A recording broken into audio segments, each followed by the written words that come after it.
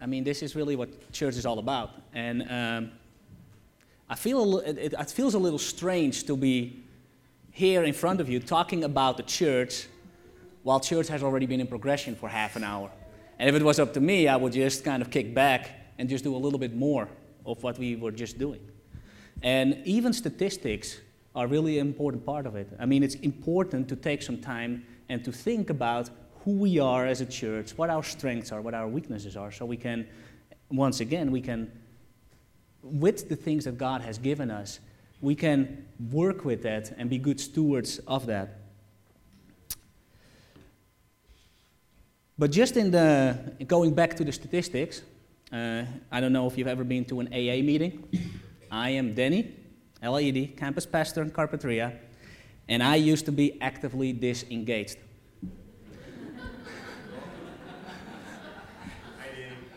Hi, Dave. Top that off with the weakness of this church as not being able to match people up with what they ought to be doing in this church. James said, I got the right thing for you. You're actively disengaged and you don't know what your strengths are. I think you can teach, and you're right up on the stage. And that I really believe that is the best thing to do. So for you actively disengaged people, be engaged, really. I can recommend it. I mean, because I really used to be disengaged. And it is in being active part of the body that you really start to grow and where God really starts to work in your life. So, having that said, we have gone through the Apostles' Creed for the last 3 weeks. This is week number 4, if you have lost count. And we have been talking about some great things. Now, before we get into the creed, this creed has been in existence for hundreds of years, really almost thousands of years, almost 2,000 years. They say that it started right after the church started in the book of Acts, is when the first parts of this creed came about. And as part of baptismal services, they started to recite these words, really stating what it was that they believed in.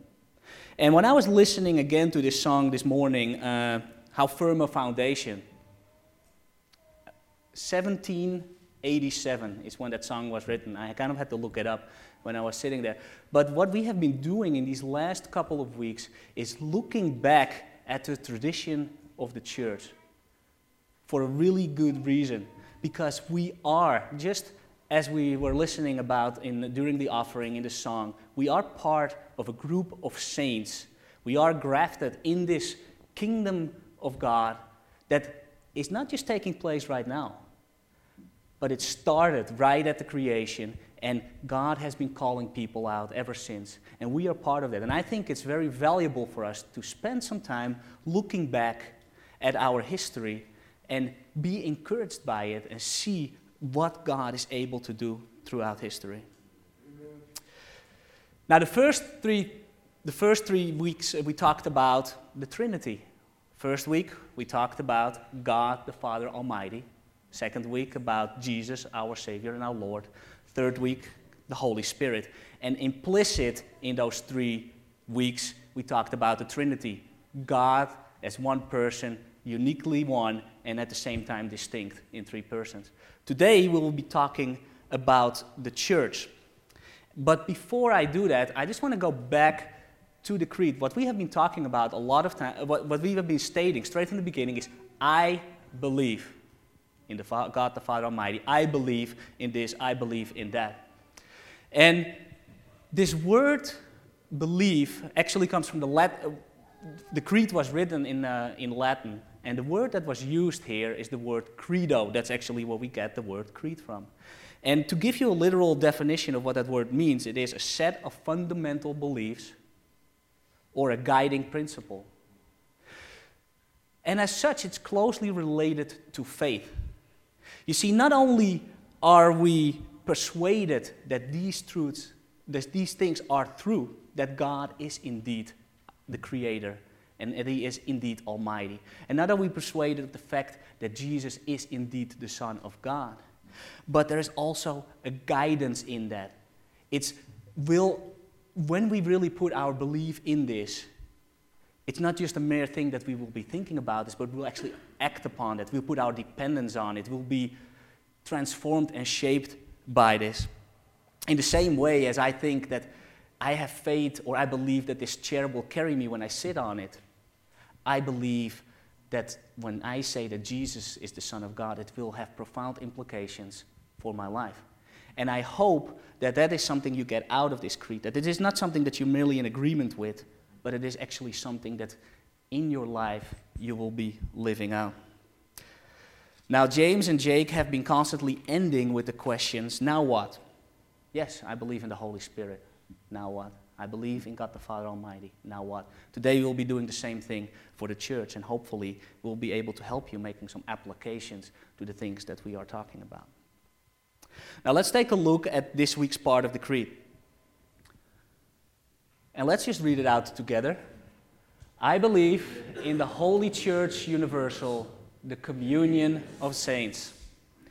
Now, I don't know what kind of tradition you come out of. Maybe some of you are people with a Catholic background or a Lutheran background, and as part of their church tradition, they recite this creed pretty much on a weekly basis. If you are coming out of more of an evangelical background, this might be the first time that you actually have seen this creed. If you Google this creed, and I have done that because I just wanted to make sure that what Pastor Jake and James are telling you is actually right.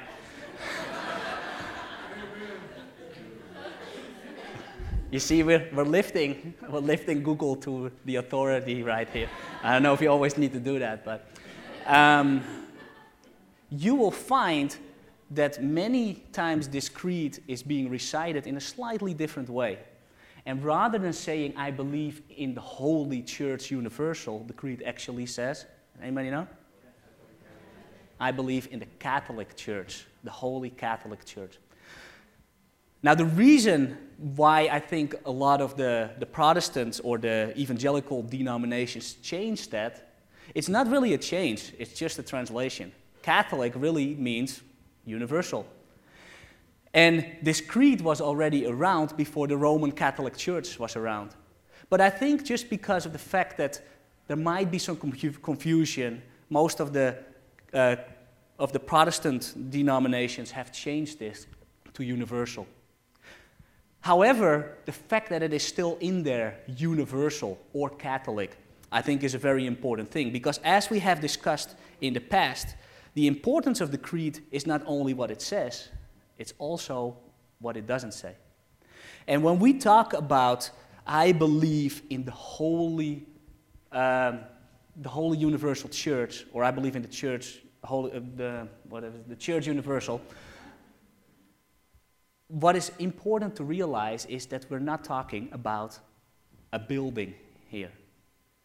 We're not talking about a church that, in the same way as the Jews had their tabernacle and their temple and their synagogues in the provinces, as the Muslims have their mosques, and as we as Christians have our churches. That is not what this creed is talking about.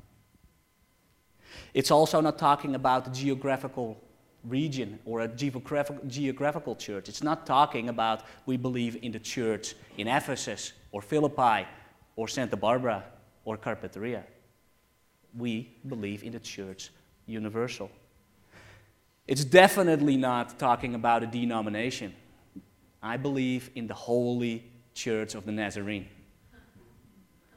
I believe in the Holy Presbyterian Church or the Lutheran Church or the Methodist Church or whatever your background might have been. It's not saying that.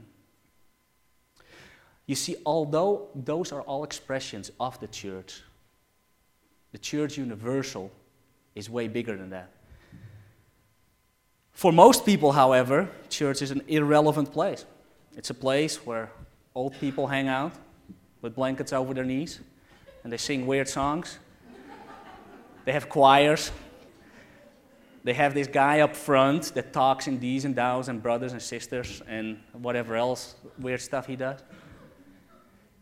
The thing, though, is this is not just the opinion of people outside the church. I think it's the opinion of a lot of people inside the church. And what I want to do today is I actually want to encourage you. What I really hope that you get from today's message is that you will be daring to ask, what is it that I'm doing here Sunday after Sunday, week after week, and why am I even here? When I went to college in my second year, I had a professor who taught a class Friday morning, and that is a lousy time to teach a class because college kids go out on Thursday night. And I was no different, so I used to go out on Thursday night. So I get into this class, basically getting the sleep out of my eyes. And he started the most wonderful way you can possibly imagine. He says, I'm going to give you 10 good reasons not to come to my class anymore. So he started out, he says the first reason, obvious. You guys want to sleep in. And we know that Thursday is a good night to go out, so you want to sleep in. That's the first reason for you not to come. Second reason for you not to come is the fact that most of the things I'm teaching are actually in the book and in the syllabus as well. Third one, my test is not going to be too difficult. You probably will be able to score at least a C- when you don't get here. Fourth reason, my class is really no prerequisite to any of the other classes that are being taught at this university. And on till he hit all 10 of them. Now, what I want to do today, and this will require a little bit of participation from your side, I want to come up with a list of 10 good reasons not to come to church. So, and I realize that the people with the best reasons are probably not here. So we're going to get somewhat of a weak list. But for me, I think a good reason for me not to come is that this is my only day off. It's my only day off. My friends are doing cool things on Sunday. Actually, the surf is good this morning. I checked it out. Any other reasons? Why good reasons not to come to church on Sunday? Sleep in. I can. Wow, you guys. You can go Saturday night nowadays, yeah. Absolutely. You can come twice too, and some people do that. Yeah? Good one? Football. There you go. Over right now, no excuse. NASCAR racing. Exactly. Ride motorcycles. I mean, we can come up with some good reasons. Really, we can. And if you did not come up with any good reasons, I think a lot of churches will actually give you a good reason to drive right by when you want to pull into their parking lot. I have a couple of slides that I want to show you, and I'm not convinced that they will pull me into the parking lot. Try Jesus. If you don't like him, the devil will take you back. I mean, is that even a great invite? Staying in bed shouting, "Oh God," doesn't constitute going to church. What about this one? Free coffee and everlasting life. Yes, membership has its privileges. I go for the free coffee, I think. You give God the credit, now give God the cash. I hope you stocked up on your wallet when you move into that church. Cars are not the only thing recalled by their maker. I actually happen to drive one of those recalled cars, and I'm much rather being recalled by my maker. But why pay for GPS? Jesus gives directions for free. Can't argue with that. And then Jesus died for MySpace. I did that one especially for the younger folks in heaven, although I know it has to be Facebook now. But he died for MySpace, and I really like this one.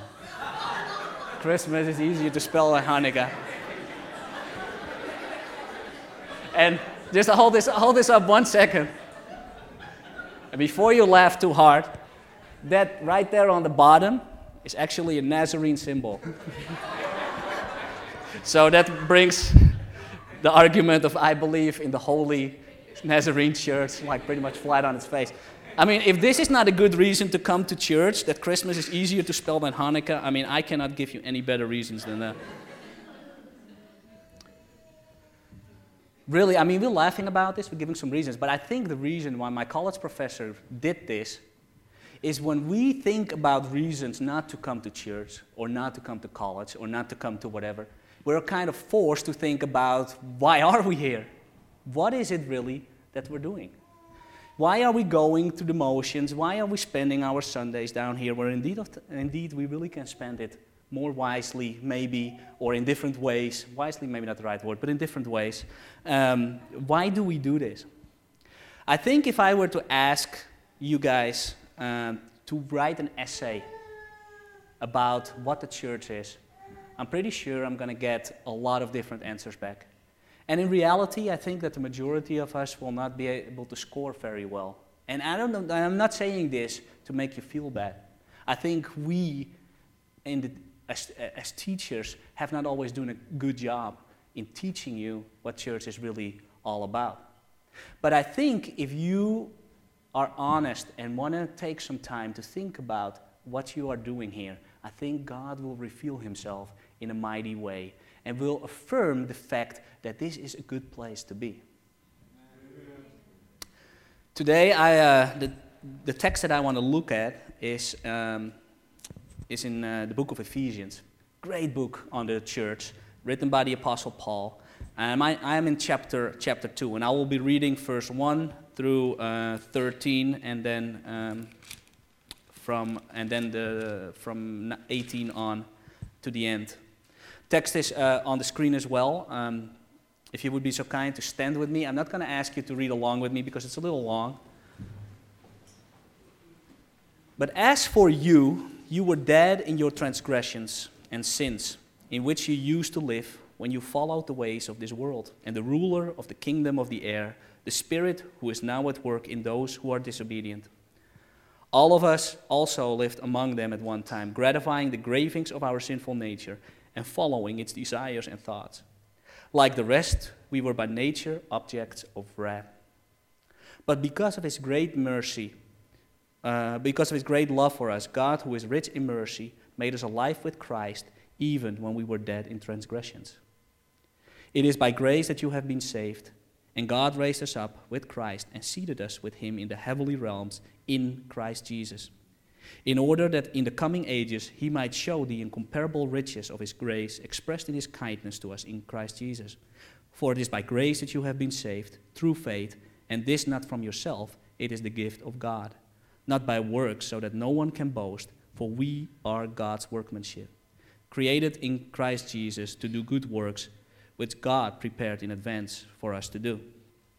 Therefore remember that formerly you who are Gentiles by birth and called uncircumcised by those who call themselves the circumcision that done in the body by the hands of men, remember that all that time you were separated from Christ, excluded from citizenship in Israel, and foreigners to the covenants of the promise, without hope and without God in the world. But now in Christ Jesus, you who were once far away have been brought near through the blood of Christ. For he himself, and then on to verse 18, I think. Yeah, okay, just want to make sure. For through him we have both have access to the Father by one Spirit. Consequently, you are no longer foreigners and aliens, but fellow citizens with God's people and members of God's household, built on the foundation of the apostles and the prophets, with Christ Jesus himself as the chief cornerstone. In him, the whole building is joined together and rises to become a holy temple in the Lord. And in him, you too are being built together to become a dwelling place in which God lives by his Spirit. The word of the Lord. You know, before I go in some points, first of all, I forgot to do that from the beginning, but I want to apologize for my accent. I know that maybe some of you who don't know me are wondering, why is this guy talking so funny, and why am I not able to understand him? Another reason not to come to church. Another reason not to come to church.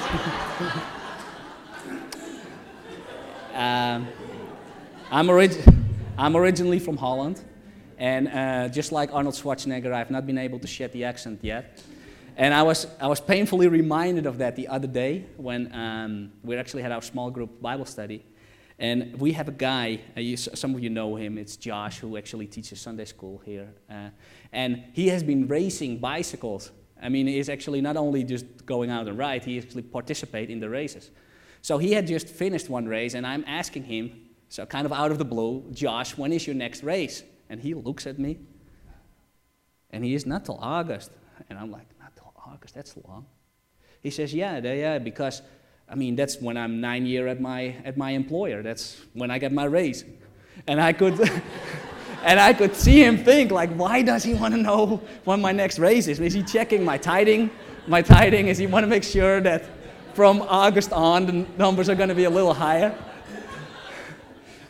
So if you have some issues, please talk to me at the end of the service. I'm more than willing to explain, and hopefully we can set, because I don't want to teach things that are not unbiblical or not true. But first of all, going back to the book of Ephesians, I think the first thing that we ought to realize about the church is that the church is not a human invention, but it's a divine institution. It's not a human invention, it is a divine institution. You see, the church is not a human society based on voluntary membership, a Christian Rotary Club, so to speak, or a Christian Elk Lodge. I have nothing to do on Sunday.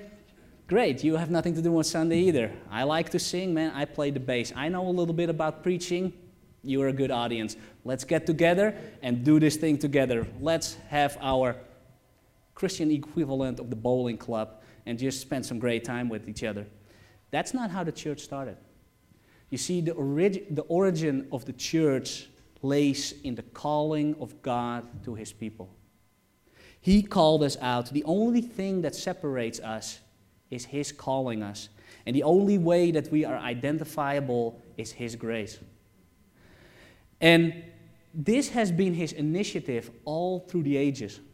It has been His initiative when He took apart Abraham and said, I will make you a nation of many. It worked on through the Jewish people who were also called His chosen people. And after Jesus walked the earth and died for us and got raised again, God extended this calling to the Gentile world, and we are all included in that calling.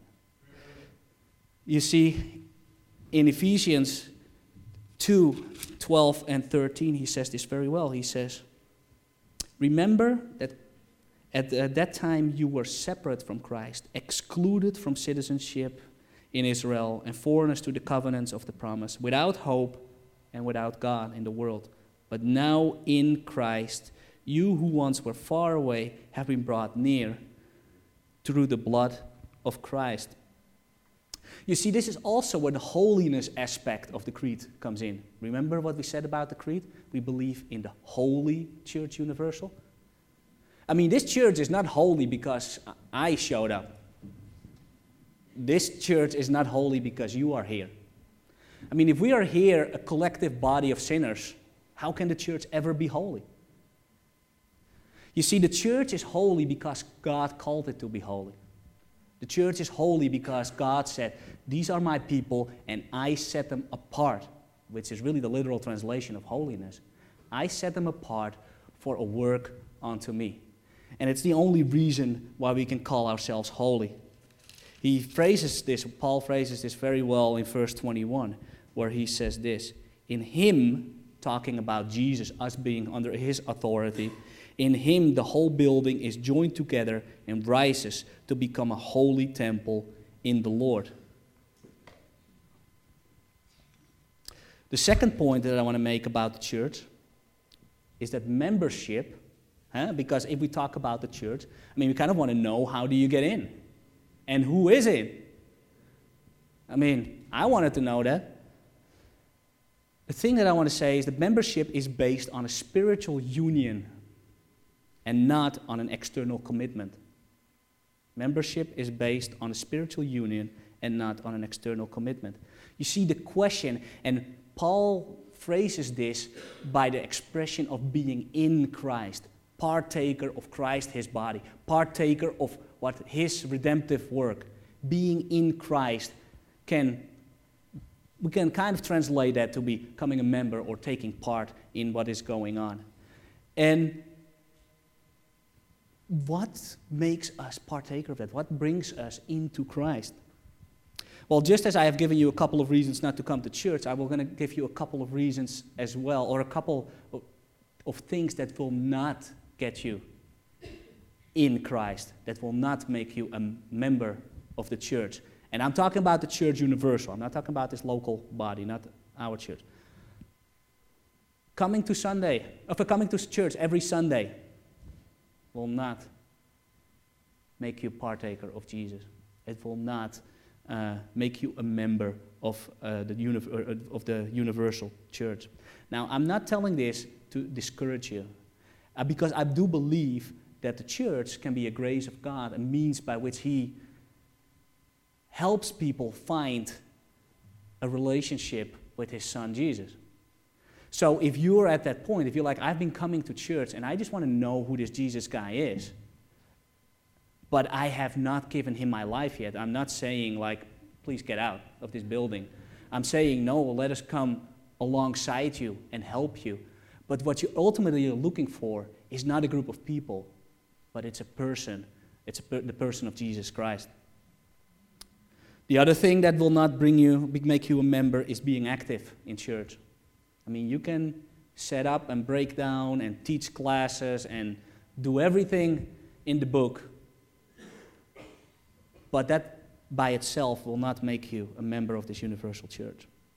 Being baptized in the church does not make you a member of this church. There might be some people here that are coming from a background of child or infant baptism. And some of the denominations actually believe that brings you into the body, that very act of baptism. And I disagree with that. And we can get into that if you feel different about it. We can definitely talk about that. But what I mean is just the act of baptism, unless there is conviction that goes along with it, unless there is a surrendering and an accepting of who you are and what you can become through Jesus Christ, there is no such thing as becoming a member of this universal church. And this is the real kicker. Becoming a member of the local church does not always constitute to being a member of the church universal. And for the people, I mean, we just finished up a series again down here called Discovering Coast Community Church, which is a class that is taught at this church, in which we invite people to kind of come check us out, see who we are as a church, and to contemplate membership of this church. And for the a lot of you have taken this class, and does anybody know what the first lesson is? Normally it's broken up in 4 sections. Anybody remember what the first one is? Salvation. Salvation. And really that makes a lot of sense, because salvation is the part where you become a member of the church universal. And because we as a local body believe that we're an expression of this church universal, it makes sense for you to be first part of the universal church before you can become a part of this local church as a member. So what does get you in this church? Paul brings up 3 points in this passage of Ephesians, and I'm not going to read all of it because it's a little redundant. We just read it. But I think what is important to realize is, first, that what you were: spiritual dead, disobedient, and under the wrath of God. I mean, this is the predicament of humankind. And this is not something we read about in the newspaper, and this is not something we like to talk about, but we are worthy of severe punishment because we are not able to stack up against the holy God. We have all fallen short of His glory, you as much as I. And until we come to the second point, which he tells us, consider what Christ did for us, until we come to accept that, we cannot be part of this universal church. Now, what did Christ do for us? He died for us. He took our punishment, the punishment that you and I deserved. And I know that for some of you that might be a little hard of a concept that is hard to swallow, because we hear it all the time. How can a loving God be so cruel? And the reason is because this loving God is also a just God, a God who cannot shine away from sin, who cannot say, I am holy and you are not, but I'm going to take you in anyway. But out of His love and out of His desire to have a relationship with you, out of His grace, not because you deserved it, not because you were worthy of it, not because of these wonderful things you do in life, But just because God wants to, He provided a way out. And He sacrificed His Son for your sin and for my sin, so that we can come to a point where we can partake in this universal church, where we are part of the kingdom of God because of what He has done. The last point that I want to make is the church is an assembly under the authority of Jesus. You see, although this question of who is Jesus and what did He do for me and how can I respond to that act and that sacrifice of His, although that is an individual question, and that is something that every one of us has to settle for himself between him and God, we do not live in Christ solidarily. We're not just by ourselves. From verse 19 on, and I'm going to read this one more time, you will see that all of the references are plural. And the interesting thing is, when I picked this text, I think some of you, when you were reading this, is like, this text is not even about the church. I thought you were going to talk about the church. This text is about salvation. This text is about grace. This text is about what God did for us. But the interesting thing is that from that on, it funnels right into the church. And he says this in 19 on, consequently, because of the choices and because of the grace of God and your hope in Him, he says this, you are no longer foreigners and aliens, but fellow citizens with God's people and members of God's household. Now, this is the NIV translation, which is kind of the standard that we're using here in the Church of the Nazarene. If you were to look this verse up in the King James Version, or the New King James Version, or the New American Standard Version, what it actually would say is this, now therefore you are no longer strangers and foreigners, but fellow citizens with the saints and members of the household of God. So when we talk about the communion of the saints, which is the latter part of the Greek that we read today, that is what we're talking about. That you become a member of the household of God, just as the saints that have done that before you, just as the saints that are sitting right next to you right now, just as the saints that will come in the years to come. We are uniquely grafted. And it's an ongoing thing. This is not just something from the past, because this is the God who says about, I am the God of Abraham, Isaac, and Jacob. I am the God of the living, not of the dead. So this is something that will be going on, and this is an internal kingdom that we're talking about. Having that said, the church, the real church, is thus invisible. It shows up in different formats. It shows up like this group of people here, or the group of people down the street, or the group of people that are playing too much noisy music for you, but are still loving Jesus. This is how the church manifests itself. In the Hebrew language, there's two translations, there's two words for the word community or assembly. The first word is the word edah. And what that describes is a community that is based on heritage, on ethnicity, on cultural identity. And the second word that is being used is the word kalal. And the word kalal is the group of people who base their community on the calling of God. They're separated. It is this word, the word kalal, that actually is translated in the Greek as the word kurakos. And kurakos is where we get the word church from. So, why am I saying this? Once again, it kind of illustrates the fact that our identity lays in the calling of God. And what I hope for you today is that you are not part of the edah without being part of the kalal. That you not just show up here without being in Christ. That you not just go to Sunday school or you bring your kids here because we can straighten them out in a job that you miserably failing in. And I'm saying this because I know I will be there in a couple of years. Actually, I'm already getting there. There's a lot of good reasons to come to church. There really is.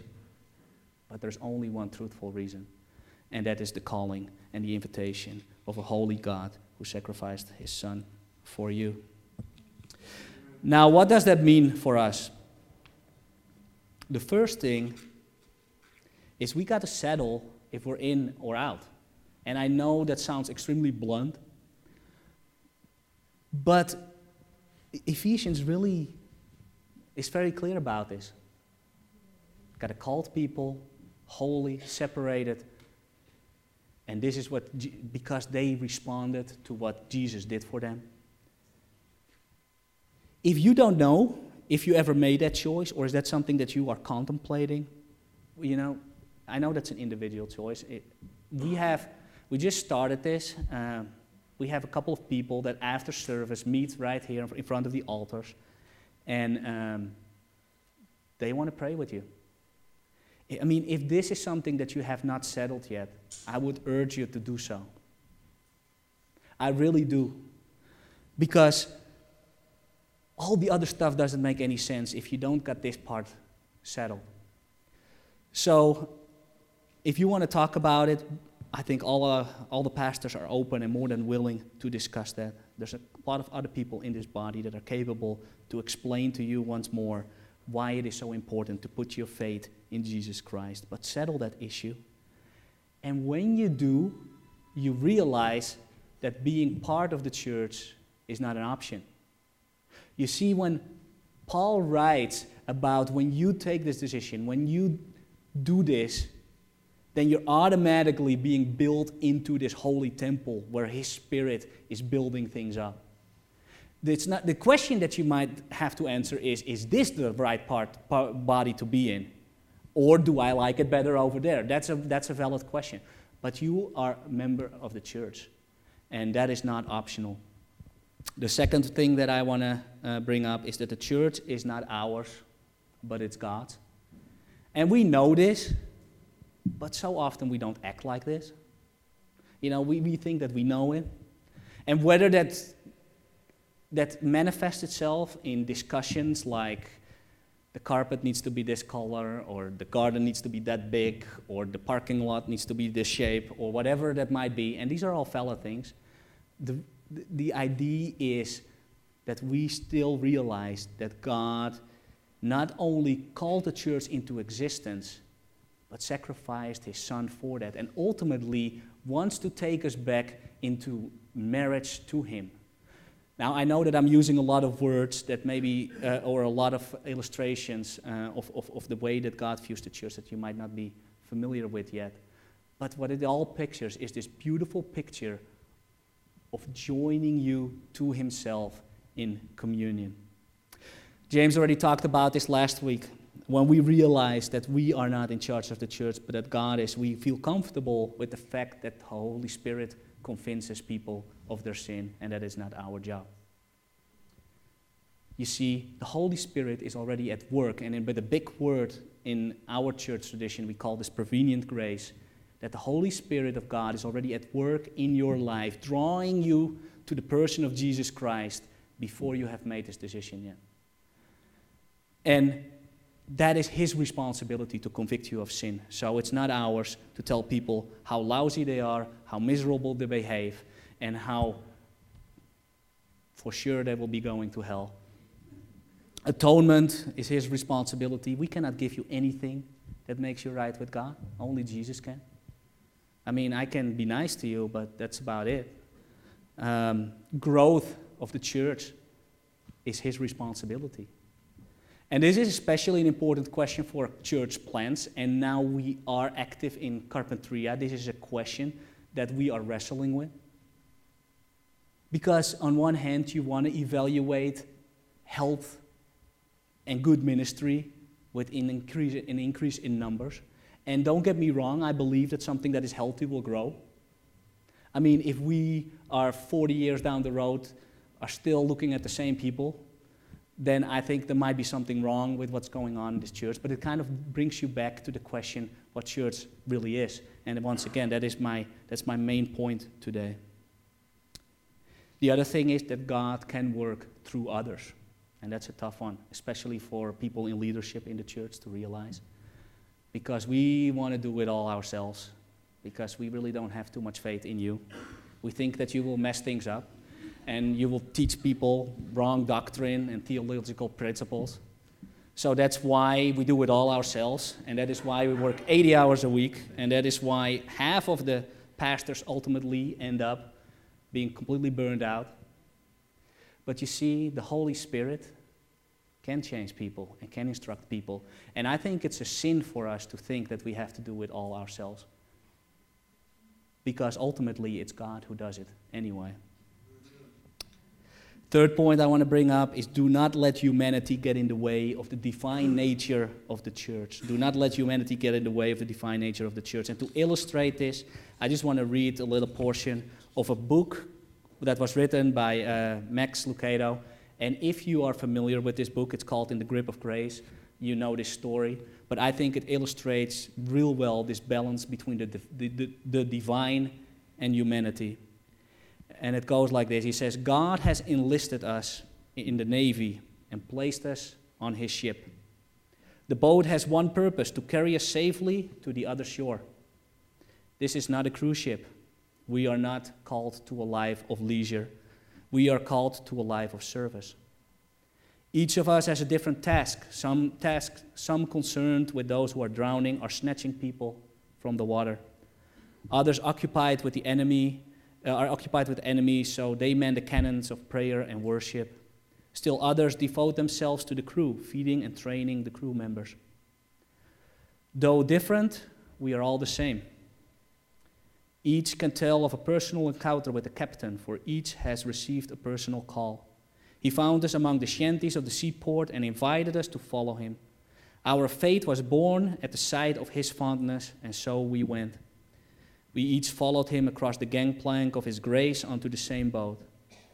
There is one captain and one destination. Though the battle is fierce, the boat is safe, for our captain is God, and the ship will not sink. For that there is no concern. There is concern, however, regarding the disharmony of the crew. When we first boarded, we assumed that the crew was made up of others like us. But as we have wandered these decks, we have encountered curious comforts with curious appearances. Some wore uniforms we have never seen, sporting styles we have never witnessed. Why do you look the way you do, we asked them. Funny, they replied. We were about to ask the same of you. The variety of dress is not nearly as disturbing as the plethora of opinions. There is a group, for example, who clusters every morning for serious study. They promote rigid discipline and somber expressions. Serving the captain is serious business, they explain. It is no coincidence that they tend to congregate around the stern. There is another regiment deeply devoted to prayer. Not only do they believe in prayer by kneeling. For that reason, you always know where to locate them. They are at the bow of the ship. And then there are a few staunchly who believe that real wine should be used in the Lord's Supper. You will find them on the port side. Still another group has positioned themselves near the engine. They spent hours examining the nuts and bolts of the boat. They have been known to go below deck and not come up for days. They are occasionally criticized by those who linger on top of the deck, feeling the wind in their hair and the sun in their face. It is not what you learn, those on the top side argue. It is what you feel that matters. Some things, once you're on the boat, you can't get off. Others said you'd be foolish to go overboard, but the choice is yours.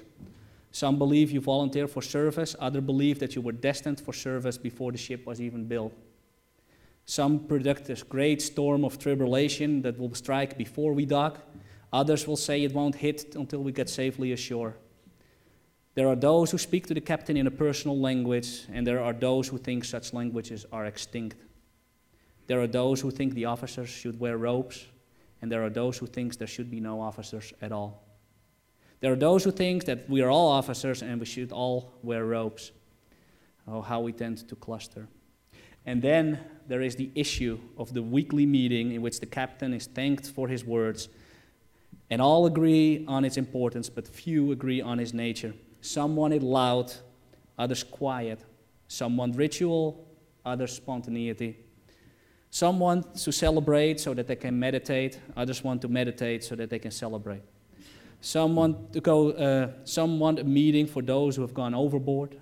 Others want to reach those overboard, but without going overboard on neglecting those on board. The consequence is a rocky boat. There's trouble on deck. Fights have broken out. Sailors have refused to speak to each other. There have been times when one group refused to acknowledge the presence of others on the ship. Most tragically, some adrift at sea have chosen not to board the boat because of the quarreling of the sailors. And that kind of leads me in the last principle, and that is acknowledge and cherish your role in the church and preserve unity. Now, preserving unity, as we just saw in this story, which I think is a great example on how we do business in the church and how we get hung up on things that are not as important as we sometimes make them seem to be, is for us to keep our eyes on the divine, to keep our eyes on God and realize that this is His church. Realize that He made the atonement. Realize that He bought the church at a terrible expensive price, and that we are all literally in the same boat. When I go to the rescue mission, the first time I went, I came as a doctor seeing his patients, and I had the feeling that I could straighten these guys out because I knew the cure to this all, and I do. The problem is, as much as I'm a doctor, I'm a patient myself. And as much as Jesus spilled His blood for me, He spilled His blood for all of you, even people that we don't consider to be worthy of our attention. You see, unless we come to the realization of this incredible, important truth, unless we are able to keep our eyes on the divine, we will be quarreling and we will be spinning we're running after our own tail and spending our time with unimportant things. Once again, in our membership class, we say this in a very simple way. We say we have unity on the essentials and we have liberty in the non-essentials. There's a couple of things, and they're in the creed that we agree on. Jesus Christ is the Son of God. That's not up for argument. But if you want to drink real wine with communion, be my guest. If you want to go to a church that is loud, that's fine. If you want to invite me, give me a set of earplugs and I will be glad to join you. You see, and ultimately, we have to keep our eye on what the goal of the church really is. And that brings us right back to point number 2. Because the goal of the church is nothing less than to help people wrestle with this question about who Jesus is and why they need Him. Let's pray. Lord, we just want to thank You for Your church. We want to thank You for the fact that You have created an institution that consists out of people who are set apart by You. Not because of what they have done, but because they have answered the calling in their lives. Lord, I want to pray for those people who are contemplating that. I want to pray for the people who have been wondering what it is that they're doing, why they're even here, why this relationship with Jesus is so important. Lord, we just want to pray that You will work in the lives of these people and that You will reveal that You are not just a boring church, but that You are a loving Father that wants to have relationship with us. Lord, You have made this possible through Your Son Jesus, and because of that we are so glad, Lord. For those of us who have settled that, and for those of us who call this place our home, Lord, let us go back to the basics from time to time and just be daring enough to wonder what we're doing here on Sunday mornings. Lord, it's great, and it's all familiar faces, and we feel so good down here, and like the survey already said, we're a friendly bunch of people, and it is so good to be tapped on the back and feel that you're welcome. But there is so much more to the church, Lord. So help us to realize that we are part of Christ, that we have more in common with the 80-year-old who relies on that grace as well, with the 17-year-old that goes to high school, Lord, that our identity is first of all in you. Lord, we want to think there's a time of confession as well, because we have not always lived up to the fact that this church is yours and that you have bought it at a terrible price. We have squandered time talking about things that are not important. We have quarreled and argued about things that are not worthy. Lord, straighten us out and help us to represent you and represent you well, Lord. Father, we love you. We want to thank you for the fact that you love us first and that you have provided a way to be one with you. In Jesus' name we pray. Amen.